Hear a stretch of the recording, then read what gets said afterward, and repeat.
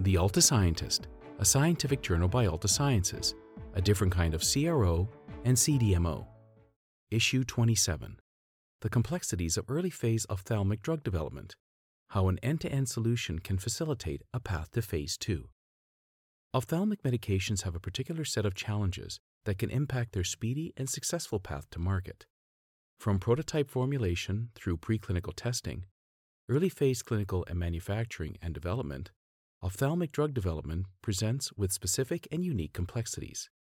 It is best to entrust drug development to a partner with regulatory knowledge, technical expertise, and a thorough understanding of the market in this growing therapeutic area.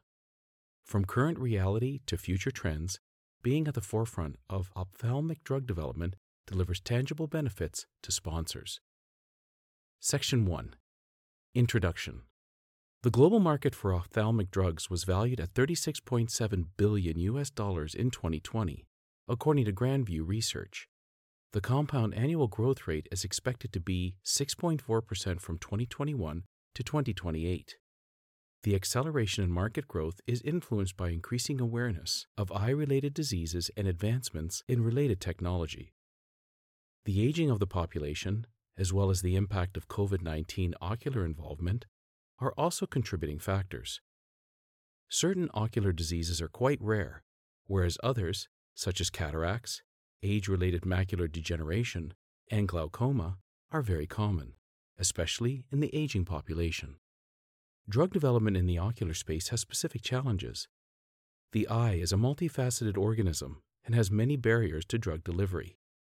Formulation and delivery options must be expertly planned and developed to overcome those barriers and ensure that the maximum bioavailability is achieved without negatively impacting vision or the physical structure of the eye.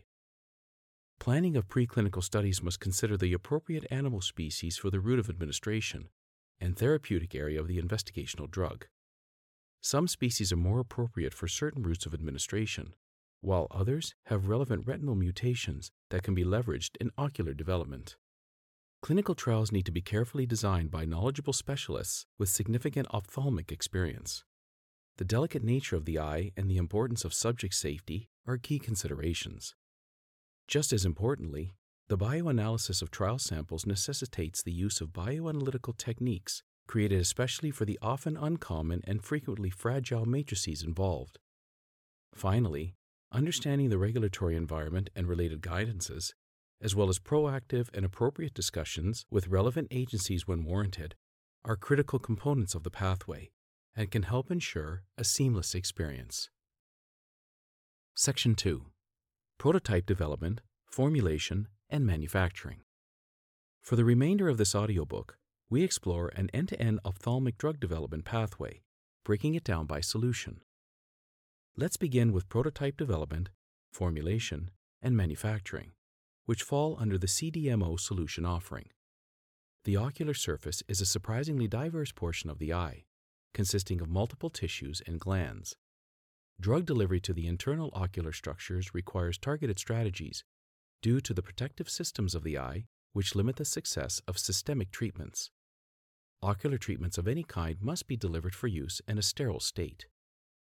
Pharmaceutical treatment of ocular diseases has benefited from permeability enhancers and advances in prodrug formulations, which allow for effective topical treatments. Current routes of administration that address the eye's drug-delivering barriers include, from most to least popular, topical administration, systemic administration, intravitreal injections, intraocular implants, subretinal injections, and suprachoroidal injections. Each of these has unique characteristics that make it suitable for different applications. Topical administration. Eye drops deliver medicine into the conjunctival fornix. However, only up to 20% of the administered drug is retained, with the remainder being drained into the nasolacrimal duct, which helps maintain the precorneal fluid volume. Therefore, the potency, bioavailability, and clearance of the drug at the target ocular tissue, as well as the material properties and size constraints of the eye, must all be considered for optimal formulation of drug delivery systems. Prodrug formulations use pharmacologically inactive derivatives of drug molecules that are more lipophilic and thus have a better ability to penetrate the cornea. Following administration, the prodrug is metabolized to the active parent compound within the cornea. The majority of prodrugs are designed for topical use.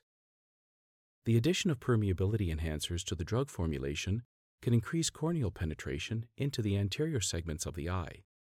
Some of the available options include surfactants, bile acids, chelating agents, and preservatives.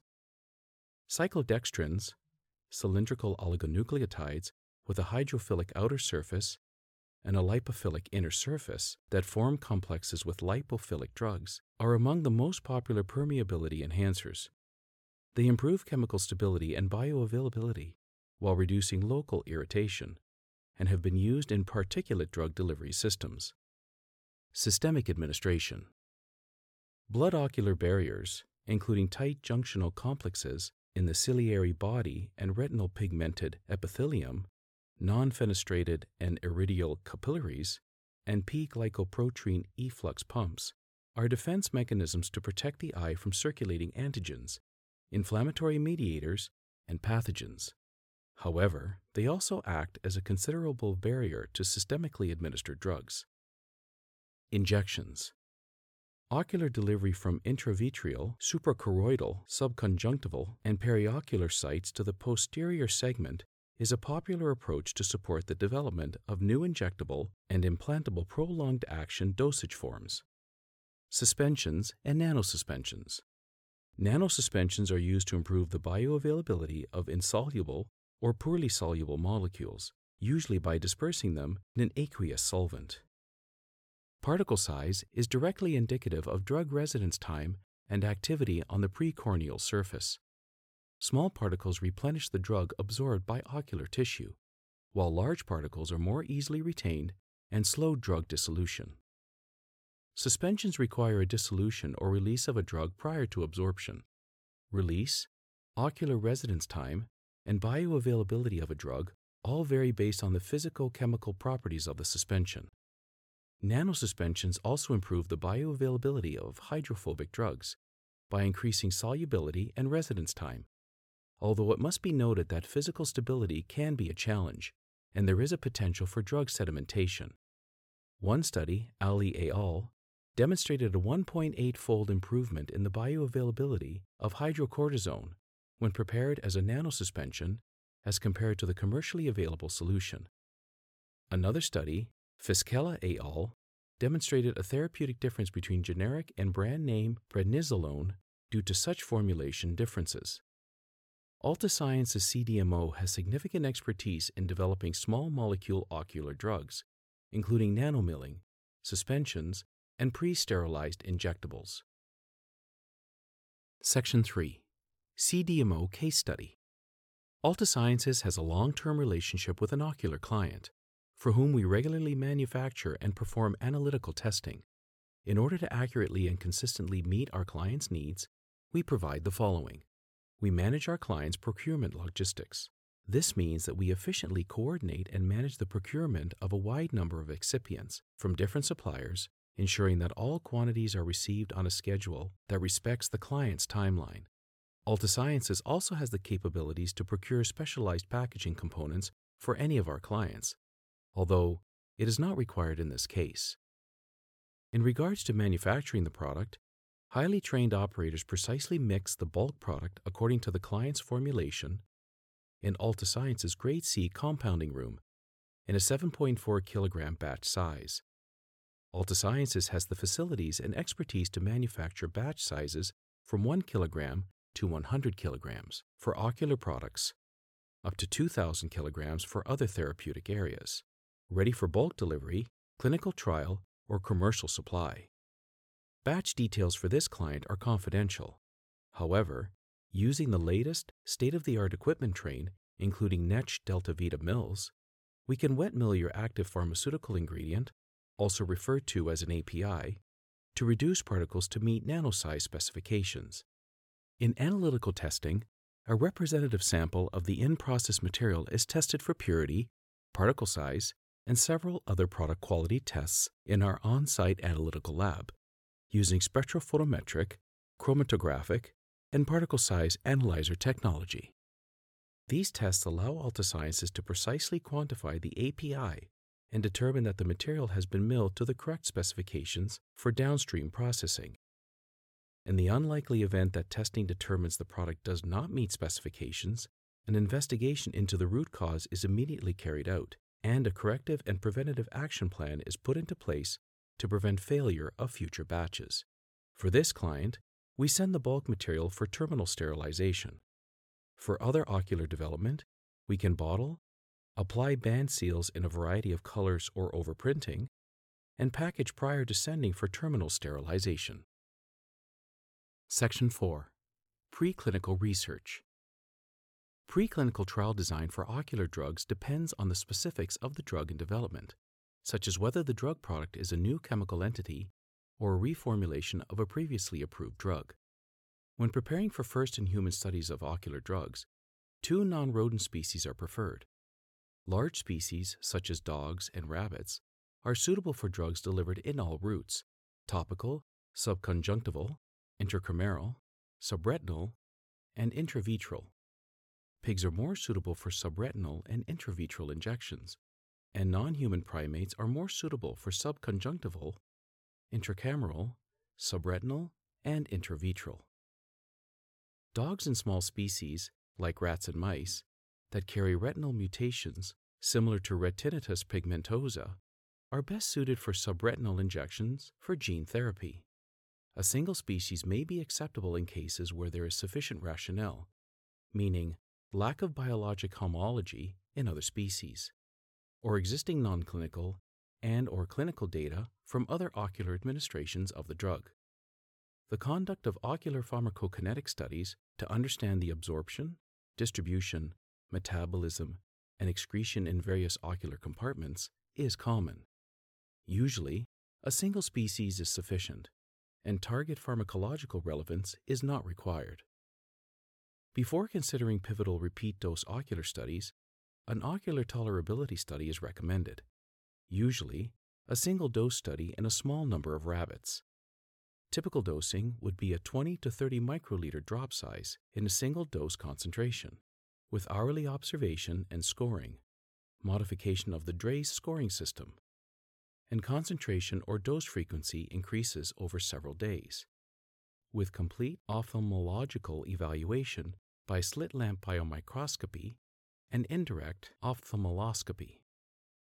For pivotal toxicity studies, typical parameters for ocular evaluation include ophthalmic examinations, including biomicroscopy of the anterior segment, indirect ophthalmoscopy to examine the posterior segment, tonometry, ocular coherence tomography, also referred to as OCT, or electroretinograms if the drug reaches the retina, and histopathology. Systemic toxicokinetic analysis is typically performed, particularly when systemic tissues are being evaluated. Ocular toxicokinetic is rarely performed because there is insufficient tissue for compartmentalization studies. Microscopic examination and ocular pharmacokinetic studies are thus acceptable. If necessary, other specialized procedures, such as fluorescein angiography or vitreal pharmacokinetics, may be performed. Before first-in-human trials, a systemic evaluation of toxicity in at least one species using intravitreal or oral administration to maximize systemic exposure is generally expected, as are 2 in vitro genetic toxicity tests for mutation and clastogenicity. A full systemic evaluation in one or both species, as well as a separate study in one species, such as a rat, can be included in the ocular development program. When necessary, reproductive toxicity and safety pharmacology should be evaluated in accordance with ICH guidelines. Species and strain selection parameters. Non-rodents such as rabbits, dogs, and/or monkeys are usually the species of choice in ocular toxicity and pharmacokinetic studies. Due to the large size of their eye, rabbits are the most commonly used species for ocular toxicity testing. A non-pigmented rabbit strain, such as the New Zealand white, is usually acceptable when combined with a pigmented species dog or primate. Mini pigs are frequently used to study human ocular disease because the retina, pupil, and lens most closely resemble those of the human eye. Dogs are good models as different breeds carry different relevant mutations, and they have large eyes that allow for higher volume injections and treatment areas.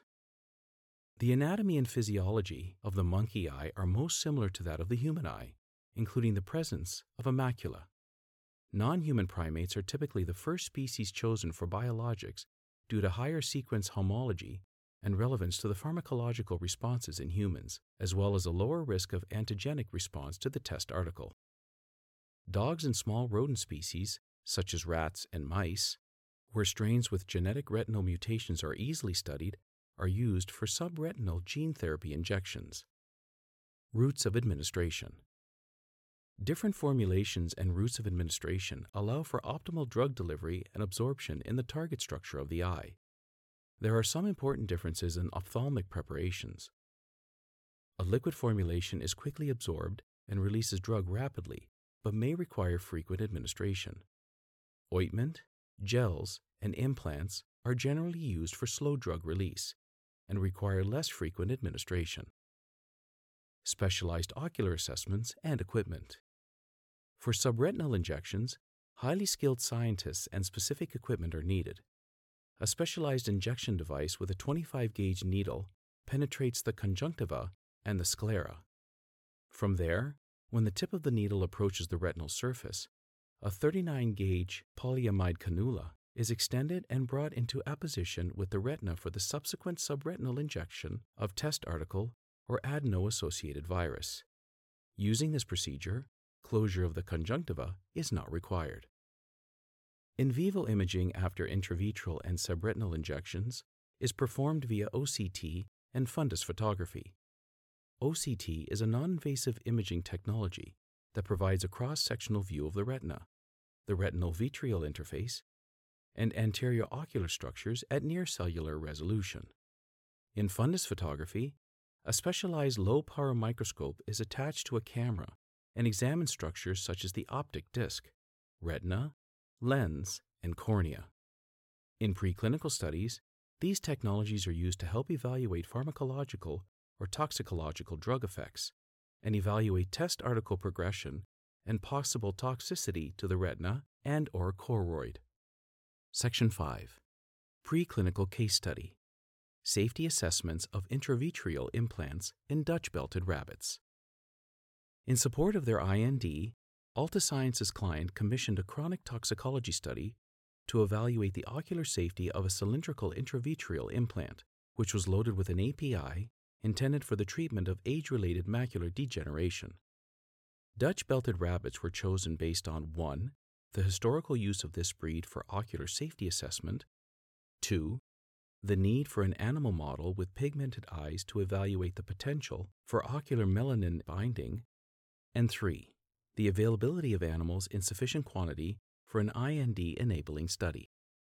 As is often the case for non-clinical safety studies, the doses given to the rabbits needed to be several-fold higher than the human dose, which required that up to 6 implants be delivered to each eye. The large number of implants presented both technical and scientific challenges. Rabbits have a much smaller vitreous space, approximately 1.5 milliliter total vitreous volume in rabbit versus approximately 5 milliliter in human, and larger lens, approximately 8 millimeter in rabbit versus approximately 4 milliliter in human. These factors present an increased risk of the implants coming into contact with the soft tissues in the posterior segment of the eye during injection and potentially post-injection. Special consideration was needed when designing the study to ensure that any lesions resulting from the dosing procedure could be identified, monitored throughout the study, and ultimately differentiated from API-related effects. The objective of the study was to assess the toxicity and toxicokinetics of the sponsor's intravitreal implants for a period of up to 1.5 years following a placement of the implants in the vitreous space of both eyes in Dutch-belted rabbits. The study included 7 male and 7 female Dutch-belted rabbits per cohort. Animals were dosed by in vitro injection using proprietary injectors provided by the sponsor. All eyes were dosed once at the start of the study, depending on their grouping. All test implants contain the same milligram amount of API. Implants were delivered with a single injection, control and low dose, or 2 successive injections, mid and high dose. Standard safety observations and measurements were performed over the course of the study, including detailed clinical observations, body weights, food consumption, and clinical pathology. Ocular assessments were done prior to injection, once during the week following injection, approximately once a month during the first year, and then approximately once every 2 months during the final 6 months of the study. Ocular assessments included fundus imaging, RetCam shuttle, intraocular pressure, Reichart tonopen, ophthalmology examination, and electroretinography.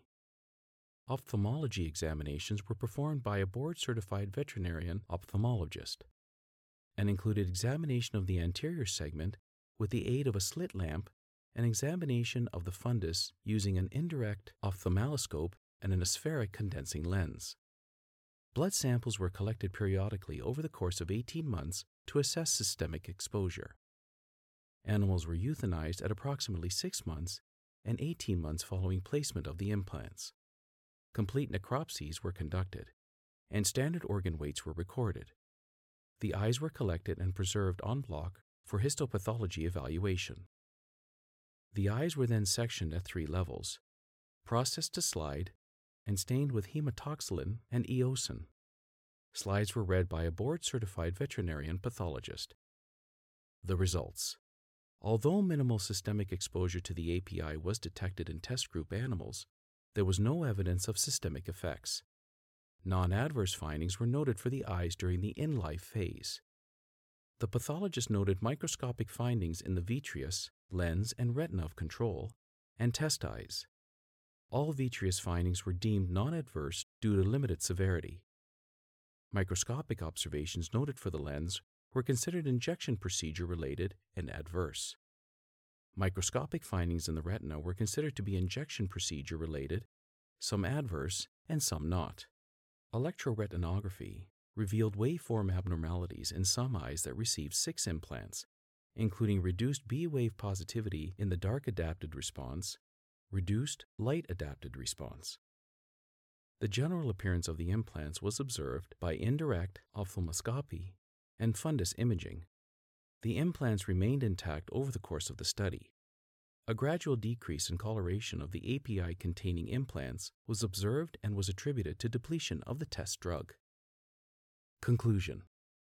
The technical and scientific challenges associated with the placement of multiple implants in the relatively small vitreous space of Dutch-belted rabbits required specialized instruments and qualified experts in the fields of veterinarian ophthalmology, veterinary pathology, and electroretinography.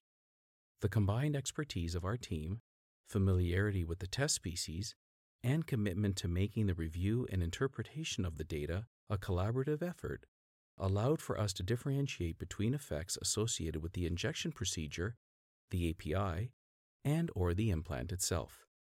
These distinctions can be critical to acceptance of the study results by regulatory agencies. Section 6. Bioanalysis. The accurate collection and handling of ocular samples requires highly trained, experienced scientists. Sampling is an essential part of the analytical process. Close communication and collaboration between the bioanalytical and in vivo scientists is crucial. The structure and function of the eye, pharmacokinetic and drug disposition, ocular safety evaluation, and the ocular dynamics of various species are critical considerations when developing a bioanalytical assay. Most ocular tissues can be harvested at terminal sampling, and cross-contamination must be carefully managed. Tear, lacrimal fluid, is the only easily accessible matrix for non-invasive sampling in humans and can be used for therapeutic drug monitoring. Tear can be collected by different methods, such as Schirmer test strips, filter paper, cellulose sponges, and graduated capillary, glass or plastic. The use of appropriate sample collection procedures determines the quality of the final results. Consideration for paper tear strips is that it is difficult to measure the exact volume of tears that permeate the strip, and recovery may not be complete. They may also cause eye irritation and promote tear secretion, which dilutes and falsifies the drug concentration. Direct sampling with glass or polypropylene capillaries provides accurate low-volume samples without the potential issue of incomplete extraction of the analyte from the support material. Tissues are snap frozen and typically stored at -80 degrees Celsius. Additional measures to ensure stability, such as light protection or the addition of stabilizers, are applied as needed. Weighing of tissues just after collection saves an additional step during bioanalysis and can negate sample losses and potential stability issues. Homogenization and sample preparation. Ocular bioanalysis faces the challenge of matrix heterogeneity. Tissues can be liquid, soft, or hard solid. One of the most important steps for successful tissue bioanalysis is proper homogenization of tissues via chemical, mechanical, or enzymatic processing. The tissue type and the analyte's physicochemical properties will determine the most suitable technique. For example, dilution of solid tissue is necessary for homogenization, and this is usually performed in a suitable media. In most instances, mechanical homogenization through a bead beating process is required. Optimization of this process includes the weight-to-volume ratio of tissue to media, the choice of bead material, ceramic versus stainless steel, bead size and shape, smooth versus serrated, number of beads added to the sample, and the duration of homogenization. As homogenization of solid tissue by bead beating is an exothermic process, it is often necessary to incorporate a chilling process between bead beating cycles in order to moderate sample temperature, thereby ensuring analyte stability. It is also critical to evaluate the impact of bead material to verify a lack of reactivity. For example, oxidation of analyte with stainless steel beads or nonspecific binding. The use of stable isotope labeled internal standard, also referred to as SILIS, is always recommended for mass spectrometric analysis, and in the case of tissue analysis, is best added to the homogenate prior to sample extraction. In this manner, the use of peak area ratio measurement compensates for the inherent variability in analyte recovery. Pipette aliquoting, LC injection, and fluctuation in MS ionization, the latter caused by donor-to-donor dependent matrix effects. Should an SILIS be unavailable, a structurally related analog which ideally coelutes with its target analyte should be selected. Regardless of the ocular matrix composition, sample cleanup by liquid-liquid extraction, supported liquid extraction, or solid phase extraction may be required. The choice of sample preparation procedure is often dictated by the targeted lower limit of quantitation, the requirement for extract cleanliness, and the concomitant need to eliminate interference that may impact assay selectivity and consistency in analyte response, meaning matrix effect. When not confronted by low detection limits or matrix interference, protein precipitation can be sufficient. Tears or aqueous humor rarely require a complicated sample preparation process, and usually dilution of the sample followed by direct analysis suffices. Analytical challenges. Samples are commonly snap frozen upon collection and stored at -80 degrees Celsius due to the difficulty in evaluating a priori the stability of analyte when distributed throughout intact tissue, meaning scientific consensus is that intact tissues cannot be homogeneously spiked with analyte, and therefore tissue homogenate is fortified to determine stability. If previous knowledge exists regarding analyte stability in wet matrices, for example, plasma or aqueous humor, measures such as handling on ice, addition of stabilizers, and light protection can be leveraged to minimize potential degradation. In many instances, ocular drugs are designed to specifically bind to tissue to facilitate prolonged exposure, or are introduced as a slow-release formulation. These molecules can exhibit poor aqueous solubility and have a propensity to undergo nonspecific binding to the collection vessels when sampling aqueous humor or vitreous humor. Downstream processing losses of analyte in pipette tips or 96 well plates can cause variable results and nonlinear calibration curves, the impact most often biased towards lower analyte concentration. Consequently, nonspecific binding is evaluated early in the method development process and, if found, sample processing recommendations, such as the requirement for addition of anti-absorptive agent at an optimal volume ratio, are made. Successful implementation of this approach relies upon an accurate recording of the collected sample volume, measured by the collection device or calculated using a combination of specific gravity and sample weight, the latter requiring a determination of empty vessel weight prior to collection.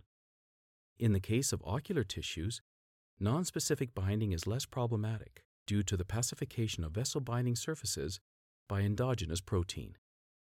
Sourcing control matrix. For in vivo studies requiring terminal sampling, the study design is carefully considered to minimize the number of animals sacrificed. The sourcing of adequate amount of control matrices can be challenging, particularly for small animals, due to limited matrix volume or low tissue weight. Using surrogate or synthetic matrices and taking a tiered approach to method validation, fit-for-purpose methods can address the issue. Obtaining human ocular matrices is possible only in exceptional cases, and when unavailable, a control matrix from a non-clinical species may be necessary as the biological surrogate. For example, human aqueous humor is considered a rare matrix due to poor availability and prohibitive cost. Consequently, artificial aqueous humor can be used as a cost-effective and abundant non-biological surrogate for calibrants and quality controls. An aqueous humor from an appropriate non-clinical species can be used to prepare biological quality controls representative of study samples. Equivalency of accuracy and precision must be demonstrated within acceptance criteria for quality controls prepared in both biological and artificial aqueous humor surrogates when measured against a calibration curve derived from artificial aqueous humor. Matrix effects and internal standard behavior are critical considerations when selecting an appropriate surrogate, as they should emulate those attributes of incured samples, otherwise variances can be significant. One commonly employed strategy is to use plasma as a surrogate, since in most cases, these assays are well understood and their performance is previously validated. In this approach, an aliquot of tissue homogenate can be fortified in control plasma, and these quality control samples then evaluated against calibrants prepared directly in control plasma to determine equivalency. Section 7. Phase 1 Clinical Research. Phase 1 clinical trials are designed to test the safety, side effects, best dose, and timing of a new chemical entity destined for human health treatment. Phase 1 trials also can be used to determine the most effective route of administration and important pharmacokinetic and pharmacodynamic parameters of the new chemical entity. Ophthalmic trials require particular attention to participant selection where pre-existing conditions that could theoretically be caused by the new chemical entity are excluded prior to the study. Ophthalmic procedures require specialized equipment and highly trained clinical personnel. There are several different routes of administration for ocular therapies, each requiring great care when used in Phase 1 trials. Tight integration between the techniques and analysis used in the preclinical laboratory, the study clinic, and the ophthalmology clinic is essential for a safe and efficient study that can lead to new chemical entity progression to a Phase 2 study.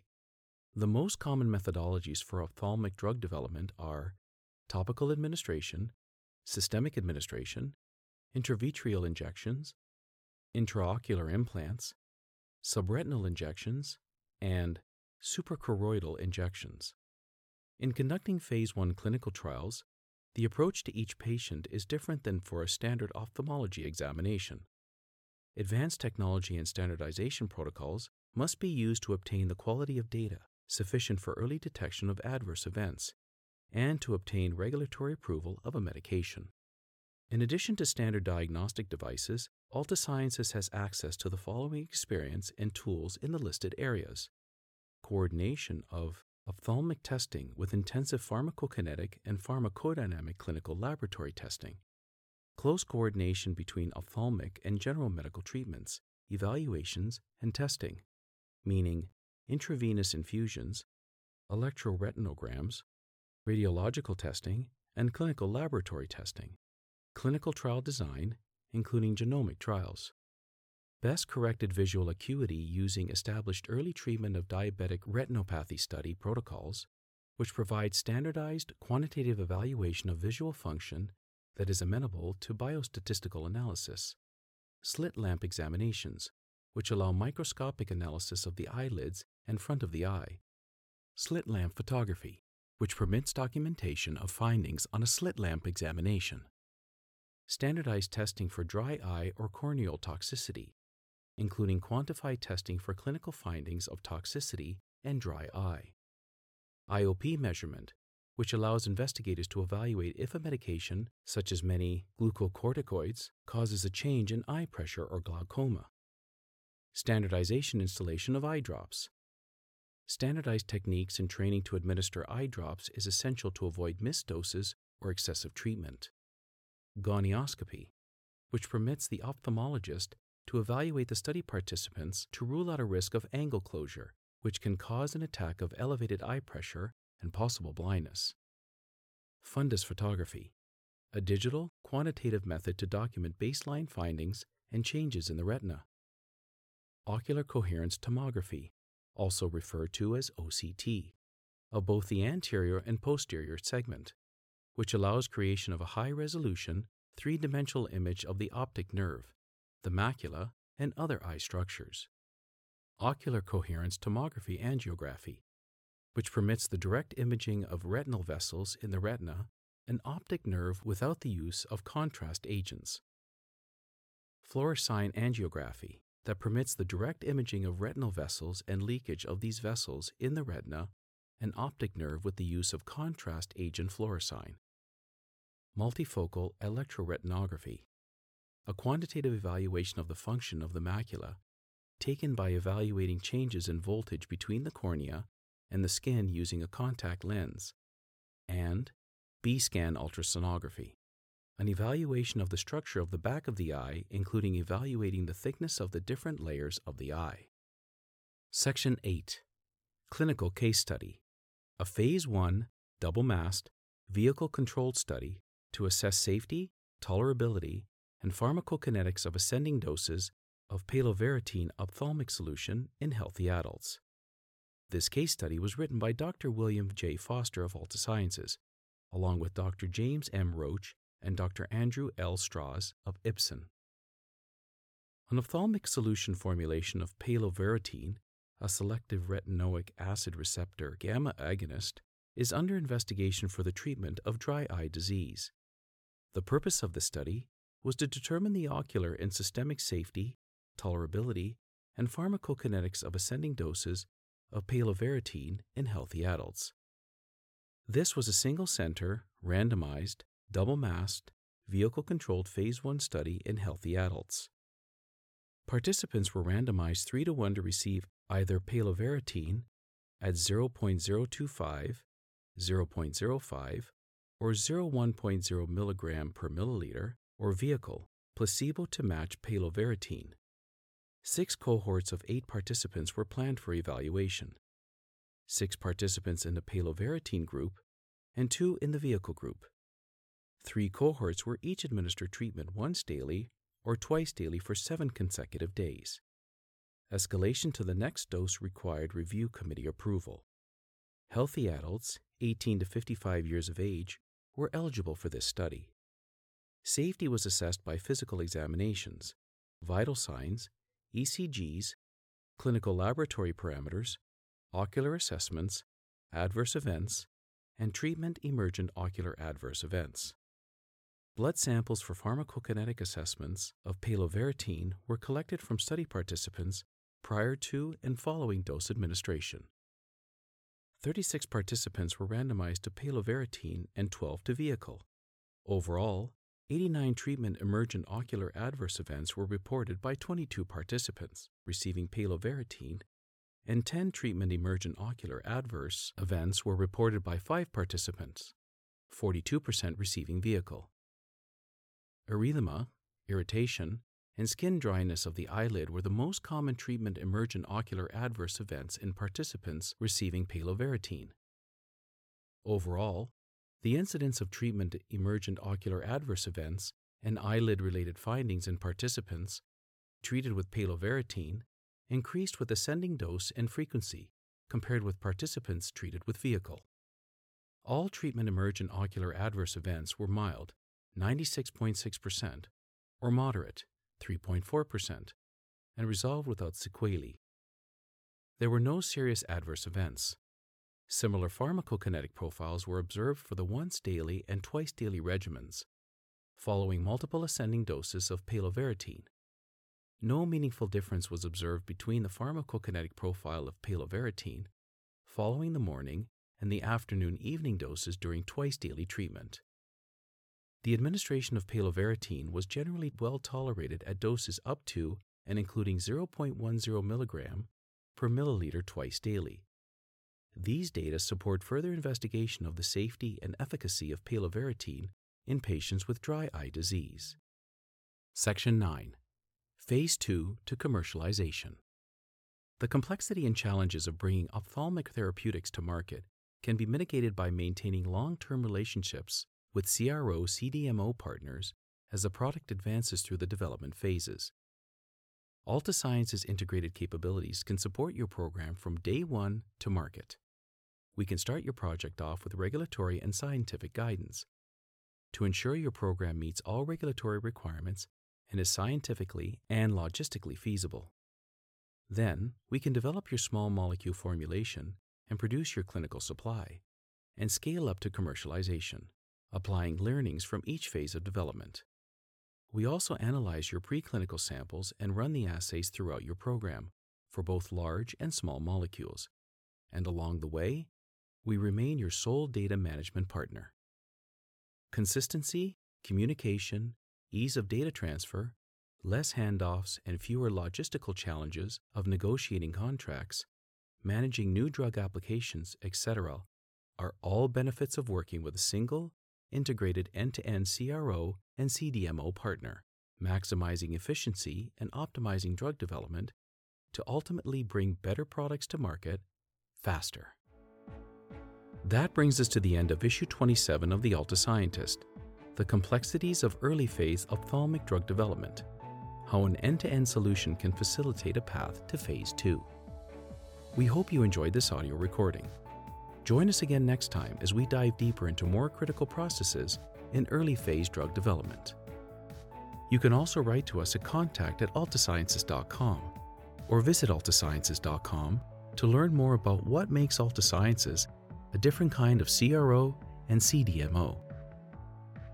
Altasciences is an integrated drug development solution company offering pharmaceutical and biotechnology companies a proven, flexible approach to preclinical and clinical pharmacology studies, including formulation, manufacturing, and analytical services. For over 25 years, Altasciences has been partnering with sponsors to help support educated, faster, and more complete early drug development decisions. Altasciences' integrated full-service solutions include preclinical safety testing, clinical pharmacology and proof of concept, bioanalysis, program management, medical writing, biostatistics, clinical monitoring, and data management, all customizable to specific sponsor requirements. Altasciences helps sponsors get better drugs to the people who need them faster.